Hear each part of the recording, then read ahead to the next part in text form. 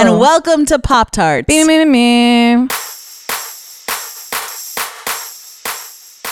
She wants to give them a second life. And I was ready to see teddy bears.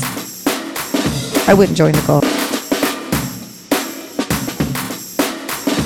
That don't mistreat animals. You ever had nuts? Scandal. I'm Emily Rems. I'm Callie Watts. We are both editors of Bust Magazine in Brooklyn, New York. We love talking to each other about pop culture. We love talking to you about pop culture. And today, we're going to be talking about taxidermy, people. Taxidermy. It's an art form that requires practitioners to be sculptors, biologists, and naturalists all at once. The blood and guts aspects of preserving animals for display have traditionally made taxidermy a male-dominated space. However, women are making a mark in the field like never before. And helping us discuss this topic today is documentary filmmaker Erin Durham. Her new film, Stuffed, takes a deep dive into the state of the art. Welcome, Erin, to Pop Tarts. Thank you so much, guys. I'm so excited to be here. I read in your press materials that you are a vegetarian, that you are an animal lover. You have a master's in environmental history. How and why did you end up making an entire movie about taxidermy? It was very strange. My partner and I knew we wanted to make an environmental documentary. She's also an environmentalist. So we were just brainstorming what to do. I sent her a bunch of ideas about things I've already done research on in the past with prepping for my dissertation. And she sent me an email back saying, what about taxidermy? And I was mad. I was like, that's disgusting. Why would you say that? I'm a vegetarian. I was so offended, but she's so brilliant and I just love her that I didn't say that. I just waited and read all the material she sent and the links. She sent a link of LA Weekly, the article about Alice Markham. And I was just like, wow, there's something to this. So I spent the whole week researching it and kind of fell in love with this. It's like a group of people that are so misunderstood and treated almost like, monsters, but they love animals and they protect them. And their work is very much tied to education and conservation and history. And I just thought it was a beautiful story that I wanted to tell. And then as soon as I started meeting them, I knew that it was going to be a very easy story to tell because they were just so lovable. I mean, everywhere I went, they were just wonderful people that had little foster dogs running around or chickens in their backyard. And they're just happy, positive people that happen to do taxidermy for a living. The movie is called Stuffed. And I remember when I was a little kid growing up in New York, my parents, I remember so vividly, were like, do you want to go to the museum to see stuffed animals? And I was ready to see teddy bears. And I went there and it was real bears. But then also they would be like, at home, they would be like, do you want a stuffed animal? And then it would be a teddy bear. So I never knew whether I was going to be getting like a taxidermied animal or a plush toy when a stuffed animal was offered to me. I love that as a child. So that I appreciated that it was called Stuffed. I was like, yeah. Some of them did not like that. Some of them got really mad. They were like, no, you're perpetuating the stereotype. It is not a stuffed animal. And I'm like, I know, but that's the joke. Right. Is that everybody thinks it's stuffed. I was very, very surprised actually watching the film because I did think that it was like full of like sawdust, like some kind of like carny prize. But actually, I didn't realize that there's really significant sculpture going on underneath. All the sculpture was mind-blowing. And that there's unbelievably detailed sculpture that nobody sees, but they kind of see in the fact that the animal actually looks like itself in life. Right. But I had no idea the amount of work that went into the sculpture beneath the taxidermy until I saw your film. Yeah. It's real artistry. Yeah, that was the part I genuinely didn't even know going in because I was more interested in the history of taxidermy, kind of this really deep history that tied it to conservation with Teddy Roosevelt and just, this incredible backstory that's in the movie. But when I started to see, especially Travis de Villiers, he's the South African in the movie, and he He taught himself how to sculpt like that. He Whoa. just picked up clay, like went through high school, wasn't allowed to take art class because they deemed him like not worthy of taking art class. And then because of that in South Africa, you can't go to college for art. So What the hell? it was Wow. really, I mean, it was this really weird situation. But if you look at this guy, he can pick up anything, a pencil, anything, and just build. Like he built a lion's head just for us to film in a day. He built the little maquette that's next to Yeah. it in a couple of hours. He did my face in a He's couple like of a hours. savant. He's incredible. Like it just blew my mind. And they all have that kind of ability. Like Alice's ability to paint, and she has the tiniest little hands and fingers, and her getting into these the hummingbirds that she did for the museums. I mean, I just don't know how she has that kind of precision and artistry to go so detailed, you know. Uh-huh. It's just they're all like that. Jaap and Ferry in Amsterdam, filming them build those giant cages with the birds on the outside, and watching them, you know, choose the jawbone for the lion and the eyes for the parrots, and just all these things that I was like, oh my God, you guys are brilliant, and nobody knows, you know. And I think if you knew that, you would appreciate natural history museums so much more.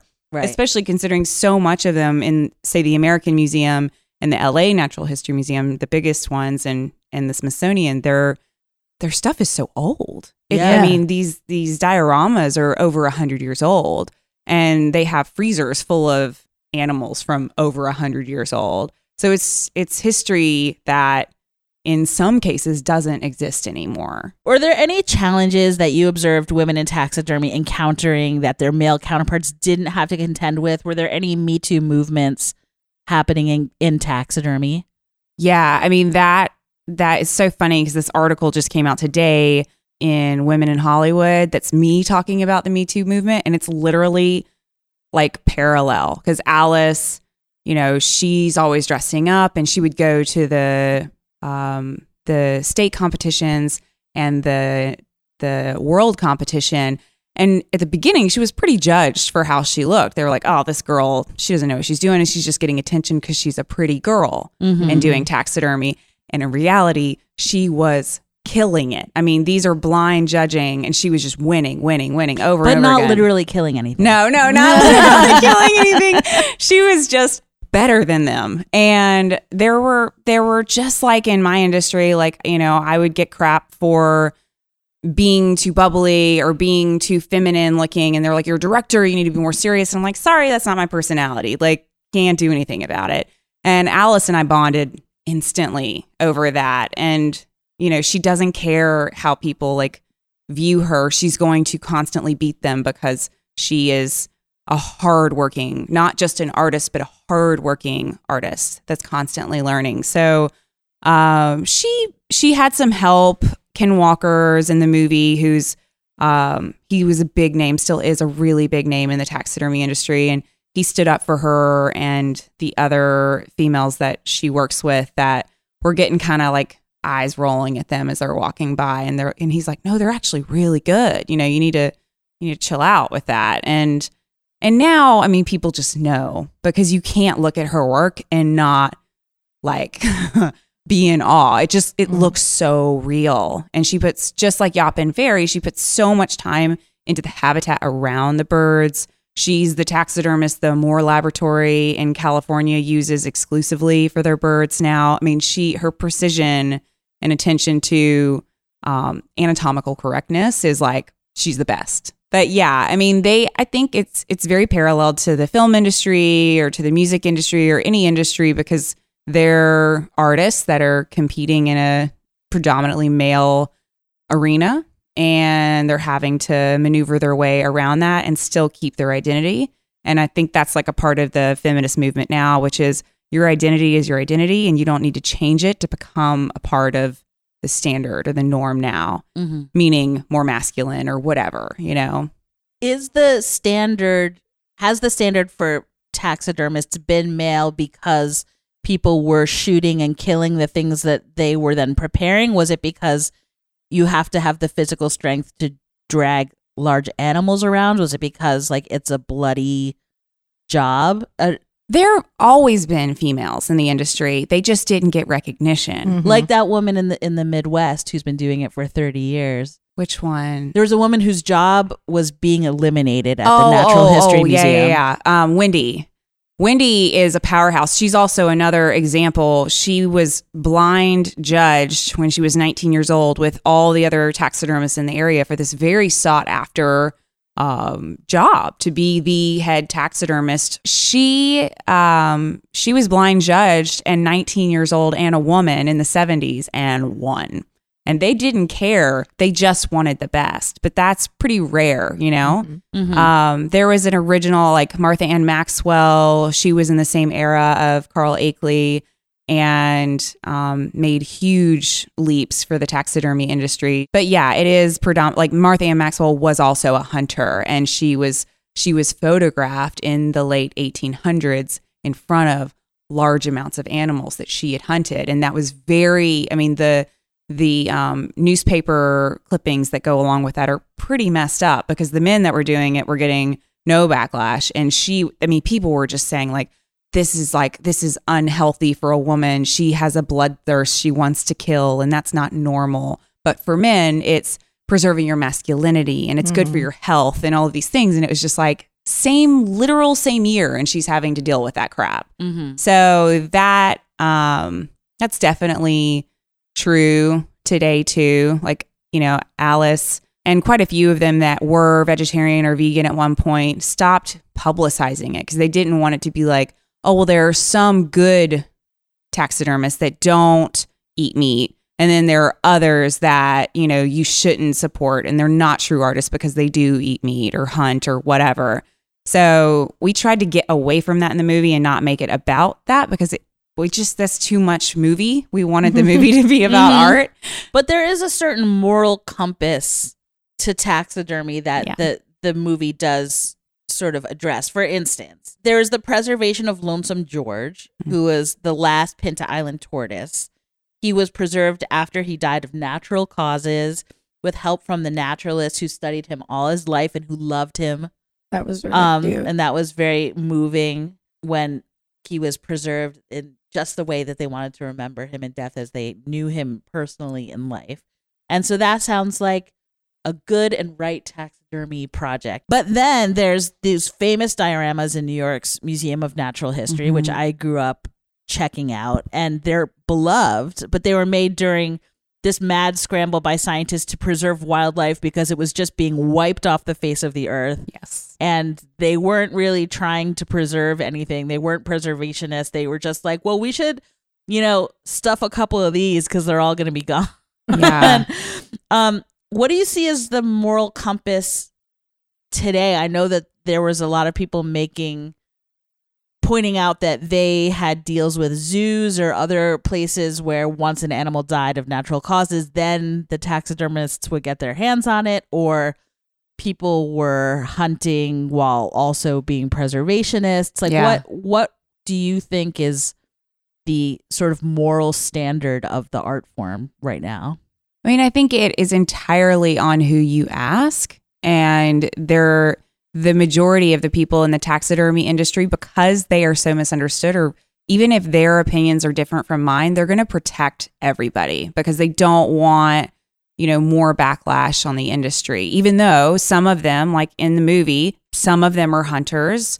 None of them hunted any of the animals that we filmed, but some of them have hunted in the past and some of them would never hunt. And they don't judge each other for that. And that's something I learned because I grew up with my dad who had hunted a few times in my childhood, and it just broke my heart. I hated the idea of that.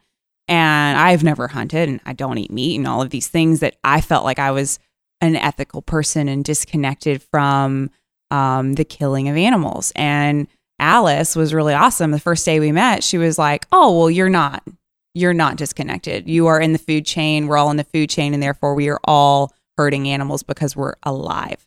And that took me a while to grasp because she said, she said, well, what do you eat? And I said, mainly vegetables and a lot of lentils and chickpeas. And she was like, okay, well, the vegetables that you eat, the game management around those farms for invasive birds like European starlings that come in and eat the crops, they are managed, aka hunted, to keep those crops alive. Therefore, the crops you ate were a result of game management. And, you know, it took me a long time to understand what that means. And I got asked this recently, and I just think I don't know enough about regulation because it's constantly changing in the country to make a stance. But I do know that, like, from everybody I've talked to, we're all wrong. Like, we're wrong. I was wrong. Like, I still don't know enough to answer that question right. But I know that, I mean, the only stance I would take on the taxidermy side is that hunting to create taxidermy is not something I would do.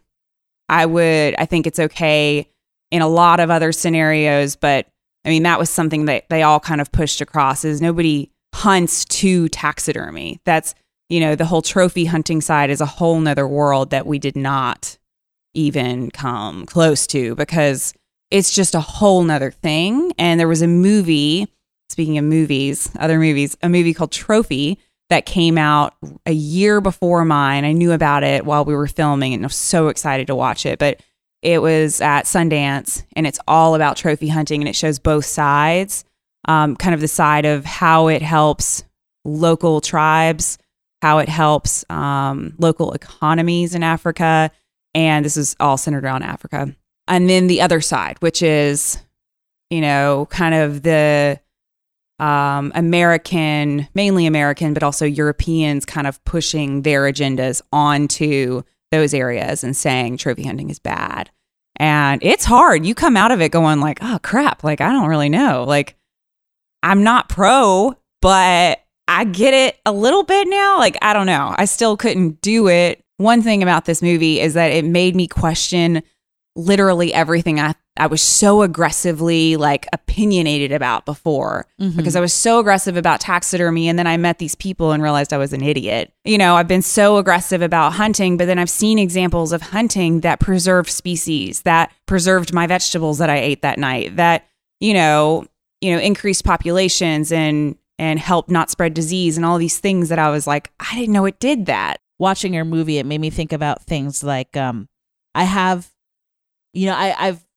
been quite strident at certain points in my life, but I have a godson who I'm crazy about, and he loves animals, and I take him to places like the Museum of Natural History, and also I've taken him to zoos and to aquariums, and you know, I know that animals are being exploited in those environments, and I feel crappy about it, but also he loves animals, and seeing real animals really helps foster that passion in him. And, you know, usually it's his idea that he wants to go to those places, and I can't look into his little face and say no. Yeah. But also I feel excited about the love of animals that places like that foster in him. Yeah. Like I feel like other versions of myself were very clear cut about the immorality of those actions. And then the Auntie Emily version is like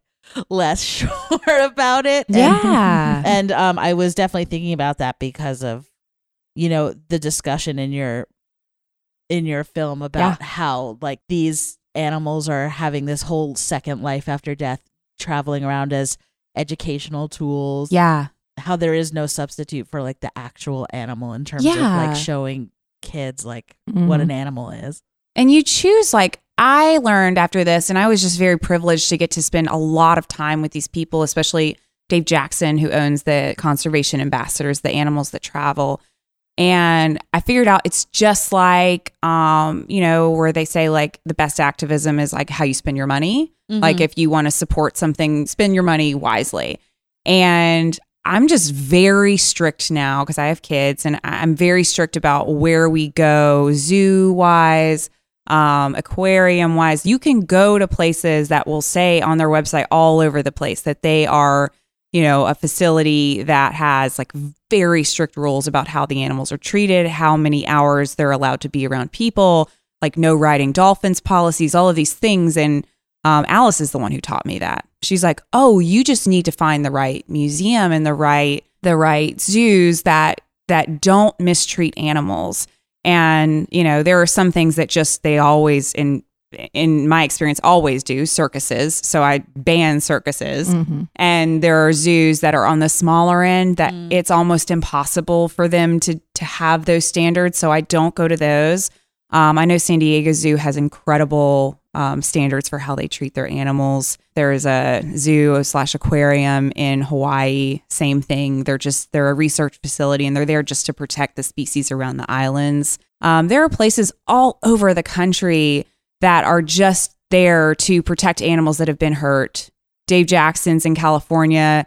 Those animals that you saw would have been euthanized if he didn't get them. They were burnt in the California fires, or they were trafficked into the US, and they would have been killed. So, you know, he's given them the ability to have a very long life. And that man spends like every inch of every dollar he has to his name on those animals. Like, I stayed there for 3 days, and I was just like, you're the greatest human that's like ever lived. Like, and he was the one who convinced me that taxidermy, there was something good about it, because he said he doesn't hunt. He would never hunt. All he wants to do is protect these animals, but he sees pelts and taxidermy and tactile things that kids can have as a direct connection to getting them to care more in the future. And what does he say? You don't have a population who acts if you don't have a population who cares. And if the best way to get to your godson's heart is through seeing an animal, and he's more likely to protect that animal in the future, or that habitat in the future, then you might be right to take him to those places, you know? I appreciate that. Thank you. I would like to know your views on rogue taxidermy versus naturalist taxidermy. Just to make it clear to our listeners, naturalist taxidermy is trying to preserve the animal as much as possible the way it was in nature, the way it was in life. Whereas rogue taxidermy, which was sort of pioneered by Serena Brewer, is sort of takes a cryptozoological oddities tack and, you know, combines parts of different species to make whole new mythological I've been to some creatures. wild ass rogue taxidermy things. One was a Chinatown trash can tour, and we went to dumpsters and dumpster dove fish, and Were there gremlins in the trash cans? but there was like, you know, you would find like a goose bones and a fish head, and then you just sewed it together. Yeah, like, is rogue taxidermy disrespectful? Is it somehow fucked up? Yeah. Or what is your view after making a whole film about taxidermy? You know, I only had that one day with Serena. Love Serena. I love her take on why she does it. She only deals with animals that are products of the meat industry, and she basically takes those and shows people why the meat industry is wrong and what they do to animals. So she's using them as like a display to show the grotesque side of something that's hidden away from most people. And she deals with animals that were roadkill, like hit by cars, rabbits, cats, things that were hit by cars. And she truly believes that she wants to give them a second life. She gilds them. She mummifies them. She does these things. That's her own thing. Like, a lot of people do rogue taxidermy. I think Serena has her own, you know, niche. Like, I saw this really cool shop, like really high-end shop in Vancouver, and it had a ton of rogue taxidermy. My favorite piece, and this is kind of a representative of all the pieces in there, was a mouse standing up, arms out, chest puffed up, and he was ripping open his skin to show a big Superman S. Like, he was Superman. God. He was about to get real. Like, he was about to rip his suit off and go fly. And you saw that piece and instantly knew he's Superman. Like, he's Mouse Superman. And it was really beautiful too. It wasn't like poorly done. It was, somebody knew what they were doing. So I was like, whoa. But like, Serena would never do that. That's not like, you know, her stuff is giving animals that died a new fantastical life. So it's hard. I kind of place her in her own magical, awesome category. I lean personally, like things I would put in my own house, I lean towards, you know, the more naturalist sides, because that's what my degrees are in. That's what I'm obsessed with. I have the armadillo that's in the movie I got to keep. So like, It's an armadillo and it looks like an armadillo should, you know? And Yap and Fairy stuff, they're not really naturalist and they're not rogue. They're fine art. You know, they care about the story. And that, as a filmmaker, really speaks to me because they are telling, you know, a very like story that could be real, but it just ups the ante. It's like adding lipstick to your face if you want your lips to look bigger. You know, it's not, I don't look like a different person. I just look like an enhanced me. I think that's what they do. They just add lipstick, you know, like they're just just make it a little fancier. So I love that about theirs. And I love like Serena's and all the rogue taxidermy I saw, like especially in Vancouver. That stuff's just really high end. I don't like the stuff that's like not done well and someone slaps a rogue taxidermy sign on it to get away with it not being done well. I'm like, nope, that's just bad. Like that's just somebody who didn't do a good job. Like, so that, and any taxidermist would agree with me. They were like, stop saying it's rogue. It's not rogue. It's just bad, you know? But there's, you know, the little vintage pieces that people are starting to collect that are from the Victorian era. Mm-hmm. And those are done really wonky. The little kitten wedding. The kitten wedding. Ooh, that gave me nightmares. The first time I saw that, I was like, no, that can't be right.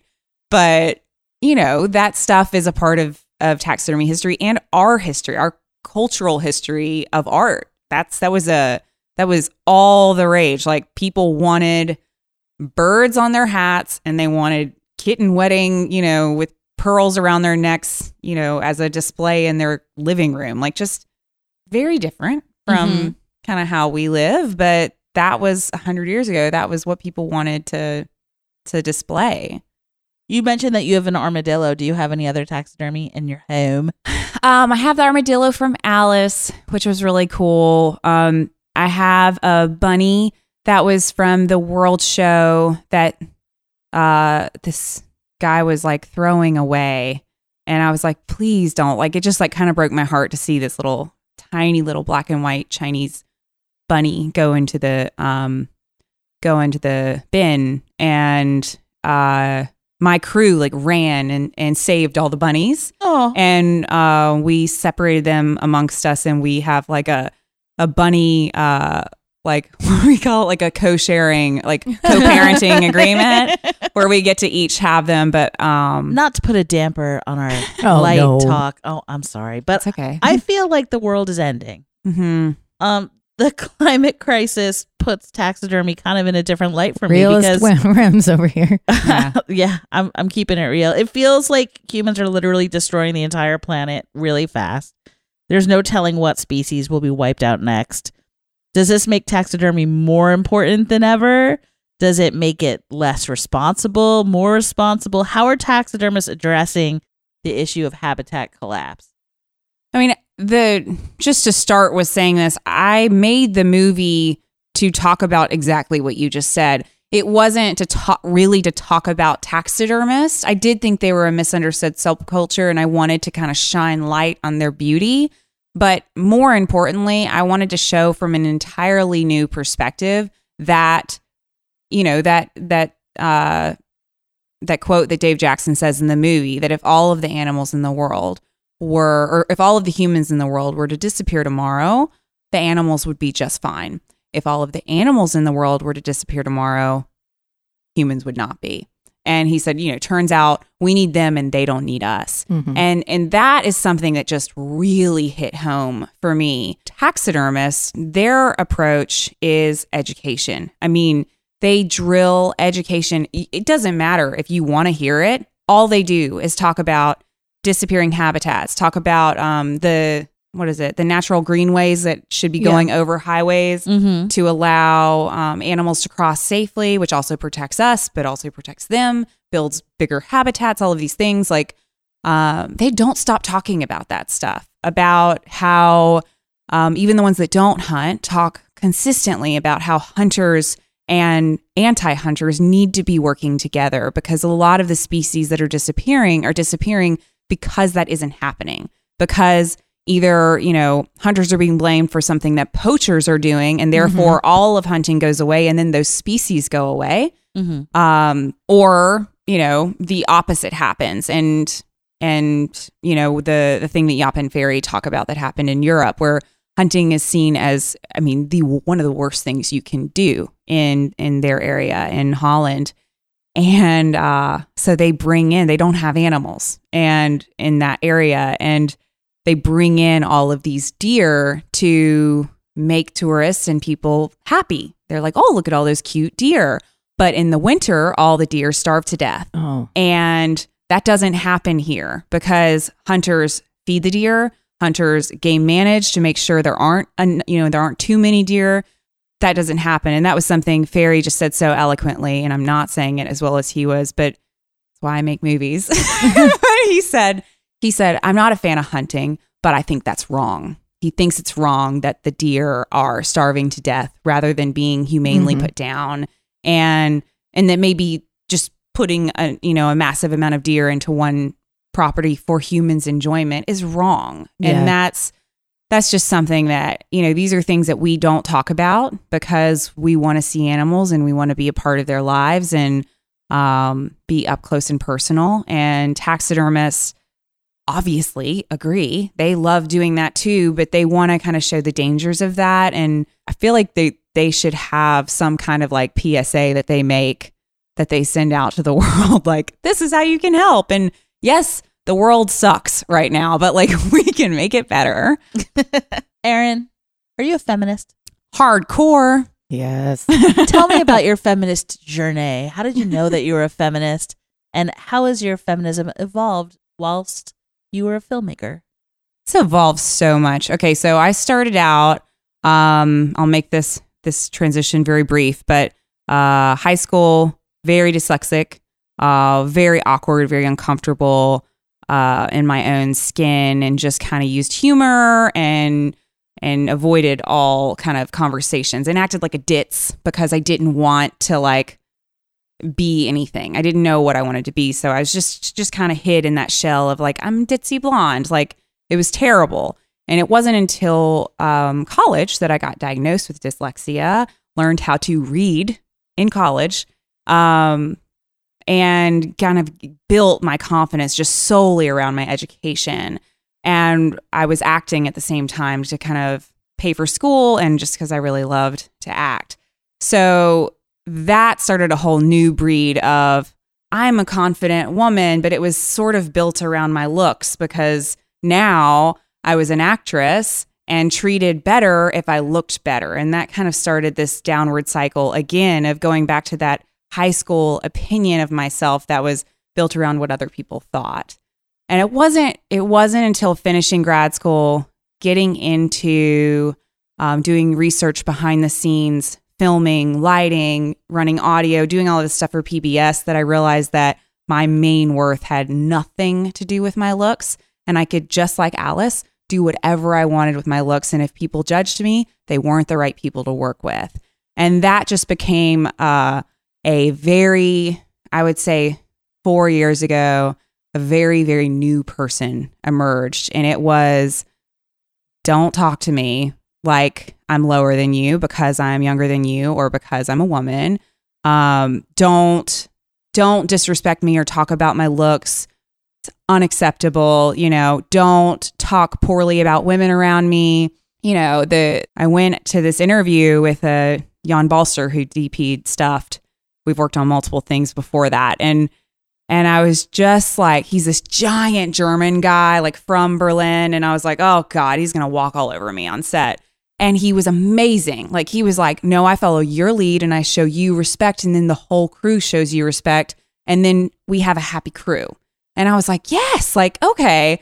So it was this new form of feminism, kind of in a great way, formed around both men and women, showing me that my worth and my ability to lead was very much tied to my brain and nothing else. And that was just the most empowering thing in the world, because it doesn't matter if I'm dressed glam like Alice or not, or if I'm super bubbly one day or not. It hasn't, my brain's still the same. So that's like kind of my new form of feminism, is be really, really proud of the hard work you've put into yourself. And for me, that's my education and my empathy, my ability to see through other people's eyes. And I'm always going to be proud of myself for that. Mazel tov. Okay. I love that answer. That's inspiration. So tell me, what are your hopes and your dreams and your plans for 2020? What's on your vision board? And also, how can people see your movie? It's playing in New York for the next 2 weeks. And then we're having theatrical screenings around the U.S. for the next 3 months. Amazing. So excited about that. It's my first film to get distribution like that. So that's happening for the next 3 months. And then we are moving on to, a digital release immediately after. So in February, you'll be able to turn on your TV and watch it somewhere. I'm not sure where, but it's being distributed through Music Box. So, and in Europe, there's a TV version coming out. Awesome. Which is really cool. And what's happening in 2020 for you? What are you working on? 2020. Oh my gosh. So much stuff is happening. I'm working on another misunderstood subculture that I've been working on secretly for 2 years, while finishing up post-production. I've been backpacking and climbing and doing all of these things with this community of just the kind of the top content creators in the world, the people who get their stuff published on Nat Geo's Instagram and Smithsonian's Instagram and Condé Nast, that saw their sign downstairs. These are people that are incredible artists that use social media to kind of build a career for themselves. And they have this very nasty term built around them, influencer. Mm-hmm. And they hate that term.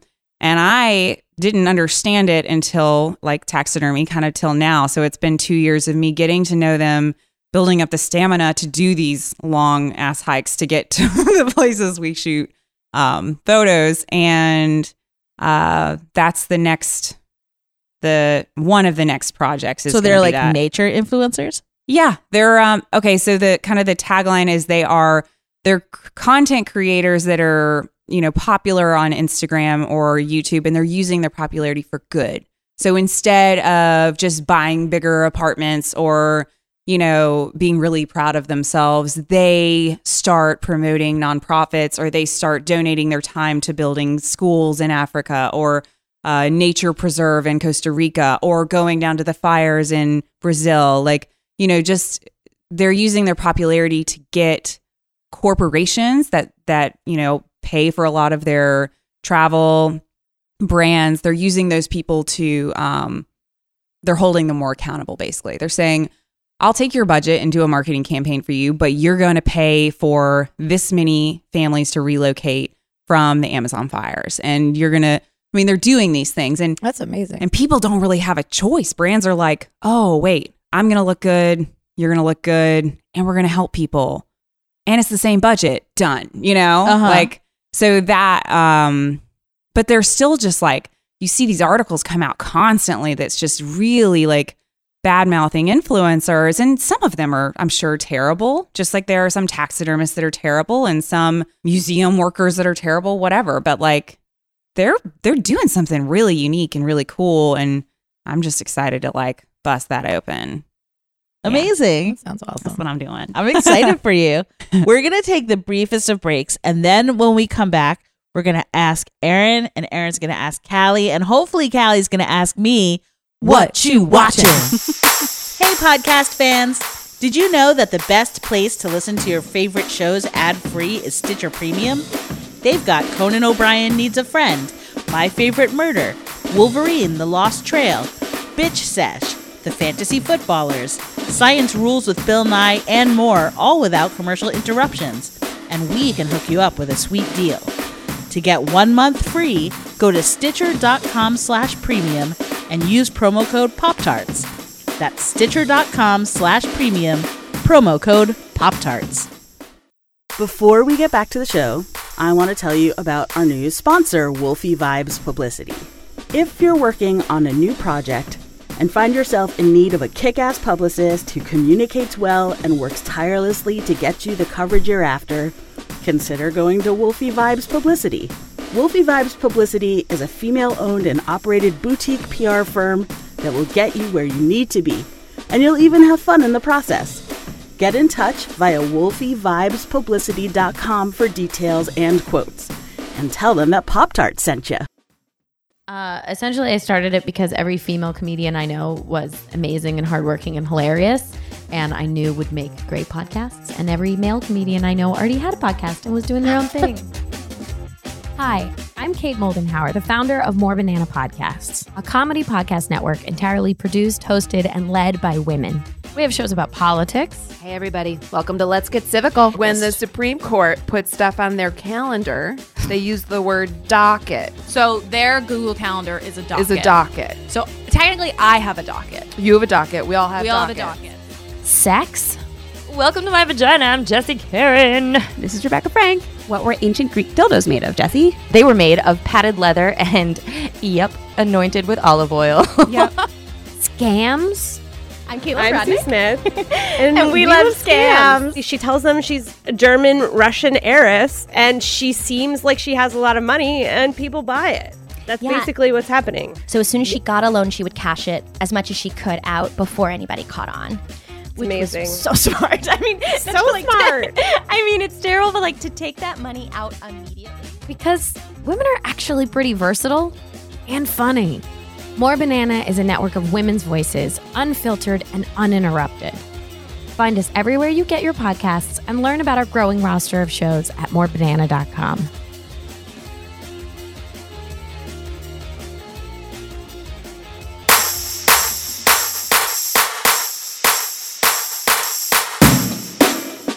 And we're back. Hello. As is our custom, we are going to ask our guest first what you watching. And when I say what you watching, it's a very broad question. We want to know about movies, television, books, music videos, podcasts, the writing on the bathroom wall. If it is pop cultural and you are consuming it, we want to know. Erin, what you watching? I am watching a lot of stuff. I'm on the festival circuit right now with Stuffed, so we are. I'm starting to get like my favorites. There's one called Well Groomed, which we keep getting paired at the same festivals because we both have animal documentaries.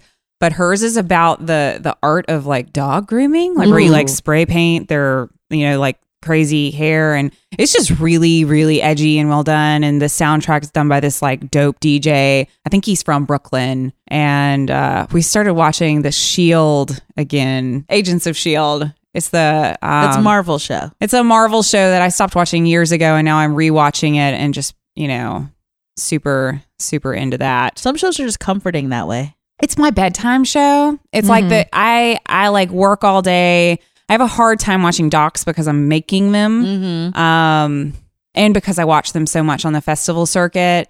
But, there are some, for the most part, I use documentaries to watch a little bit of and then like learn and then move on to something else. We did that with this movie, Fantastic Fungi, which is all about the fungus that lives in the world. It's like all around us all the time underneath. And they have these networks underneath the soil that talk to each other. It was our boss lady, trippy. Lori, is obsessed with mushrooms. Oh. And so she's all over that documentary. Oh, okay. So she's seen it? Either she's seen it or she's like about to see it, or she has a link, or I know that it's on her agenda immediately. I can help her with that if she wants, because we premiered at the same time at the Maui Film Festival, and we watched it outside at the Maui Film Festival. And we were just like, oh my God, we had no idea like the amount of networks and how when things decompose, they then get like circulated in the atmosphere through the rainforest and the Amazon and then smack us in the face in New York City. And it's just like, what? Like it's trippy. One of my favorite X-Files episodes was about underground fungus networks. Oh my God. I'm obsessed with X-Files. Anything sci-fi, but X-Files is like my heart. It was like one of the wackier ones. Yeah, I think I remember that. Did they somehow become like in like a pod they were like or something? In Mushroom World under the ground. Yeah, I think I know what you're talking about. Luscious Logan has weighed in to let me know that they were being co-opted by the psychedelic mushrooms to do their bidding, essentially. Right? No. They went underground, find a killer, and found there a mushroom that digests you and yes, fills you with psychedelic mushroom juice so that you will stay underground with the mushroom. And they kept waking up out of the mushroom trip over and over. But they were actually still inside. Thank you, Luscious Logan. That is what the X-Files episode that I was thinking of. It's so good. I did think of a music one that I've been obsessing over. I'm really into soundtracks right now, but there's this album called the Chopin Project, and it's two like young string players, and they have like the darkest take on these like really classic songs that I just listen to over and over and over again when I write. And they're I don't know, it's like weird. It's like classical music, but it's really edgy, and it has like, I don't know, just kind of these like really ethereal floaty sounds in it too, but really bold at the same time. I'm like obsessed. Yeah. Cool. That sounds awesome. Callie, what you watching? Hey. Well, I just got back from vacay. Went to Madrid and Berlin. And it was awesome. And in Berlin, we went to this Twin Peaks themed bar called the Black Lodge. That was crazy. It was really tiny, and it had like the zigzag floor and all the signs from it. That place ruled. I went to a lot of really, really old bars where Hemingway went in Madrid. He's all over Madrid. And we went to this one that only served sherry, and it's over 70 years old, and you're not allowed to take photographs inside. A lot of places in both Madrid and Berlin are super obsessed with privacy because of World War II. Mm-hmm. And like Berlin, you never use a card. You only carry cash because they don't like the government to track them. Mm-hmm. I love that. I'm going to stop carrying my card around. Yeah. Then did you see the South Park that got banned in China? A recent one? Yes. Oh, no. Oh, my God. Stan's dad, this season, he's trying to start a weed company. Mm-hmm. And he finds out that there's so many people in China. So that's like a whole market that he can tap. So he goes on a plane to China, does not bother to Google that weed is very illegal there. Yeah. Gets locked up. And so it's totally like brutal on the Chinese government, on how they treat prisoners, on the whole justice system there. And then side plot is Stan and his friends have started a band, and it's a death metal band. And the band that plays them is this band, which you may remember from our youth, Emily, is called Dying Fetus. They were from Maryland in the 90s. Oh my God. Totally death metal. Huh. Old school band. And so they start this band, and they get signed to this label, and the label is like, well, we have to please the Chinese market because they're the biggest market. And so you can't say a lot of these things about censorship or freedom or rights or they just they're trying to make a movie to explain. And the whole episode got banned in China. The whole episode got banned in China. That's not surprising. It is not at all because man, they are fucking brutal. They're really brutal. I watched Fleabag finally while we were on the plane. That's on the list though. Fleabag in Atlanta. I've been told really like two people Yeah. this week, why haven't you been watching Atlanta? So that's on our list, like as soon as I get home. Fleabag is amazing. It's like this girl she's very promiscuous. She doesn't always make some very wise choices, partner wise. And then she's got a really weird relationship with her sister. Like she gets really bugged out if you try to. Sort of, but like her sister's not into hugs or touch. She's like much more reserved, and the other girl's always like joking. So they're like pretty much opposites. And then there's also, she has a stepmom who is such a low key cunt. She's such a great character. She's like, oh, thanks for these flowers. I'll just leave them out here on the porch type of low key cuntness. It's really good. So Hensel was totally right. There was the Late Show recently did flipped interviews where John Oliver and Amy Sedaris both interviewed Stephen Colbert. I saw it. It was really good. It was hilarious. Amy Sedaris is fucking a treasure. Yes. She was just bringing up things from like their past. She played a game called Triggered. Yeah. And she would just like say a quote to him from their past, and he had to guess what it was. One was like a screaming neighbor that they used to have. It was really great. Wow. And I'm going to save some of these because don't want to go too long because it's debate night.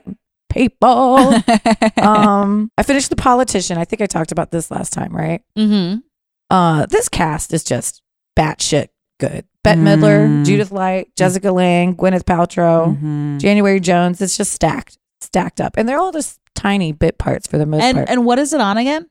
Netflix. Yeah. And so it's pretty much like a basic kid is running for president in high school. He wants to be president of the country. So he's researched all the presidents, and you have to go to Yale, and all the other presidents were presidents of their class. So he thinks this is like the most important thing. There's all kind of scandal. It's like murder plots and suicides. And I started watching Dolly Parton's America, or listening. It's a podcast. Yeah. It came out today. I didn't get to finish the whole thing, or barely got started because work. But one interesting tidbit from the beginning is that there's a thing called a Q score. Do you know what this is? Yeah, it's how famous you are. How famous you are, and also like how likable or how unlikable you are. And Dolly Parton is in the top 10 globally in terms of people being people's favorite person of all time. Favorite person. She's magic. She's almost number one. I tried to look it up, but I think you have to have like an account or something to see who is number one. But she's almost number one in terms of people having the least negative things to say about her, and I see that as a fact. Yes. What can you say about Dolly? Nothing.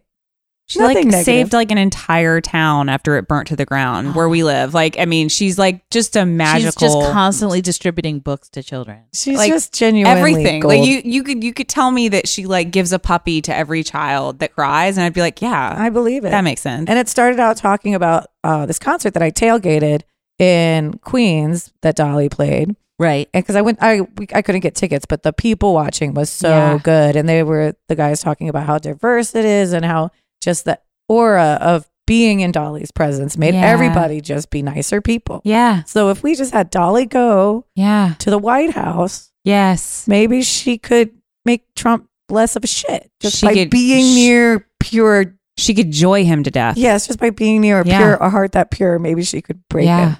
I bet. But that's the thing. Dolly Parton is very, very self-consciously apolitical. You cannot get her to talk about politics. Yeah.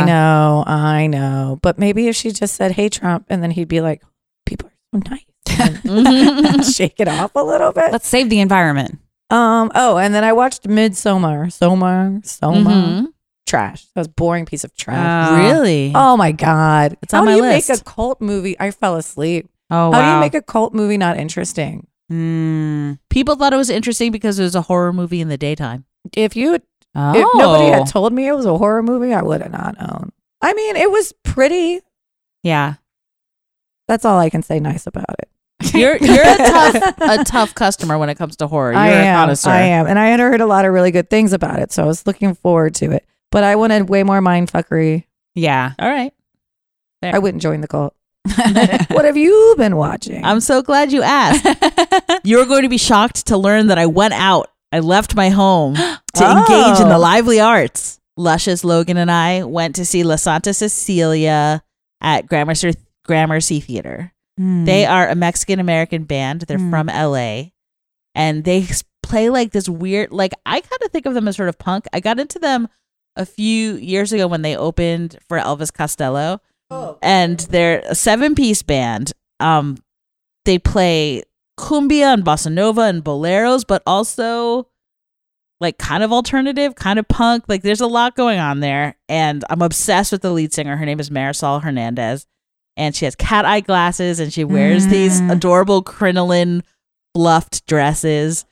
And she has a giant voice. But she's Mexican American and her songs are about being Mexican American. Half of them of their songs are in Spanish. Half of them are in English. Sometimes it's a little bit of both. Love it. Like the audience gets real into it and sings along, and it's very cathartic and political, but also good timey. Yeah. And I loved it. That sounds awesome. It was great. If you haven't heard them, especially in these times when like the Mexican American population is under attack, I feel like we should boost our Mexican American art makers as much as we can, and they're among my favorites. La Santa Cecilia. Also, our boss Debbie got me totally hooked on the Crime Town season 2 podcast series, The Ballad of Billy Balls. I've heard you guys talking about it. Oh, so good. Did you hear it? I've heard about it. That's on the high up podcast list for me. I live in the East Village. It is my spiritual home, and this podcast takes place in the East Village of the 1980s. Really? That I first started to visit when I was a child. And it was wild. And it definitely captures that scene and all the crazy adults that were running around. Artists and being addicts and being untethered. The gist is that a gentleman whose stage name is Billy Balls got gunned down by an undercover cop in his home. And because he was with a woman and they were like very much in love but not married. And because they weren't married, she was left out of the loop of like a lot of information around his death. And his death has haunted her all these decades later. Like he was buried like in Potter's Field. She had no idea where he was buried. She didn't know why he was killed or what happened. It was like one day she like came home and like her lover man was being carted off to the hospital, and she like went to the hospital and he was still alive, and then shortly afterwards he was dead. Wow. And like she didn't know anything else, and she wasn't able to claim his body, and she wasn't able to get any records. And so this whole season of Crime Town is all about getting the answers to hopefully help her move on, because she's been obsessed with her true love's death all these years. Aww. It's a real East Village love story mystery, and it's got all that 80s flavor. And also, yesterday I watched the Andy Warhol film Heat. There's on Roku, there's all these crazy channels if you have a Roku, and one of them is called Grindhouse Grit. That has a bunch of Andy Warhol movies on there, and a lot of them are, you know, like there's Empire State, which is just the Empire State Building for hours, or, you know, stuff like that. But this one, Heat, actually has a plot, and it's hilarious. It's definitely evocative of early John Waters, where it's just like friends having a good time. Like you can tell that there's like kind of a plot, sort of, that someone's like, okay, now pretend like you're a street hustler and you want to stay at this apartment, but you don't have any money to pay. You know, and then they just sort of like go, like, I don't know if there was really a script or anything. Yeah. It all was supposed to happen in Hollywood, and it actually, Heat was supposed to be a parody of Sunset Boulevard, but you would like barely know it. But it's got Warhol superstar Little Joe D'Alessandro starring in it, who's just such a beautiful youth. And everybody, even though it takes place in Hollywood, everyone has like the New Yorkiest accent of all time in it. And it's so funny. And there's like, he's like hanging out like by the pool in this like sleazy like residential motel, and some girl's like, you like health food? You like nuts? You ever had nuts? It's just like it is so much more than the sum of its parts. You can't really put a finger on why it's so charming, but it is. Andy Warhol didn't direct it or anything. Paul Morrissey directed it, but well, that's probably why it has more of a thing going on. But Andy Warhol just kind of orchestrated it. If you want to see Little Joe being a sex symbol, this is the way to do it. I recommend Heat. Heat. It's I believe the third in like the Paul Morrissey trilogy. And that, my friend, is what I've been watching. Love it. Love it. Thank you so much to, first of all, our guest, Erin Durham. Thank you so much for coming to Bust Headquarters. It's been a delight. For enlightening us, taxidermy. Yes. I'm still blown by the attention, like all the artistic weird skill that. Yeah. Coming from just people pulling dead animals out of the trash and sewing them together without any more to it than I had any idea about. Yeah. And of course, thank you so much to our producers, Kate Moldenauer and Jesse Karen at More Banana Productions, and our luscious audio engineer, Logan Del Fuego. Muy caliente. And to our girl gang at Bust Magazine.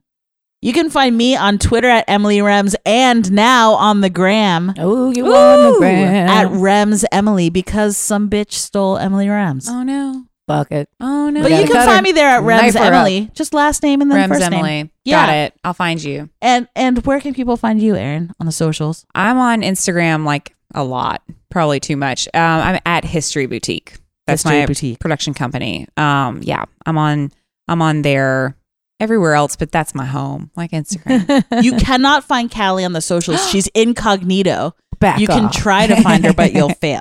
Oh no! But you can email both of us. Okay, you'll get into the yay to the private tier. I like it. I like it. The champagne room. Yes. You can email both of us. I'm at emilyrems@bust.com. Callie W at bust.com. And you can learn more about the show at bust.com/Pop-Tarts. Also, in addition, if you want to leave us a 5-star rating and a nice review, and then email us either at emilyrems@bust.com or calliew@bust.com and say, hey, I left you this review. Here's my screen name. We might give you a subscription to Bust Magazine. It's possible. It could happen. Oh, also, we have the Holiday Craftacular coming up. Mm-hmm. We're still looking for vendors and teachers for craft classes and life living classes, I suppose you would call it. If you want to learn more about that, it's, I think, bust.com/craftacular. Yes. And also speaking of the Craftacular, it's going to be the first weekend in December, and we're going to be recording a live episode of Pop-Tarts there at the Craftacular. And I found out today that we're also going to be giving a podcasting workshop afterwards. Ooh, so fun. if you want to mix and mingle with us, that's where you want to do happening. it. Yeah. Finally, please rate and review this podcast on Apple Podcasts. It really helps us get the word out, and we super duper appreciate it. Until next time. Mwah!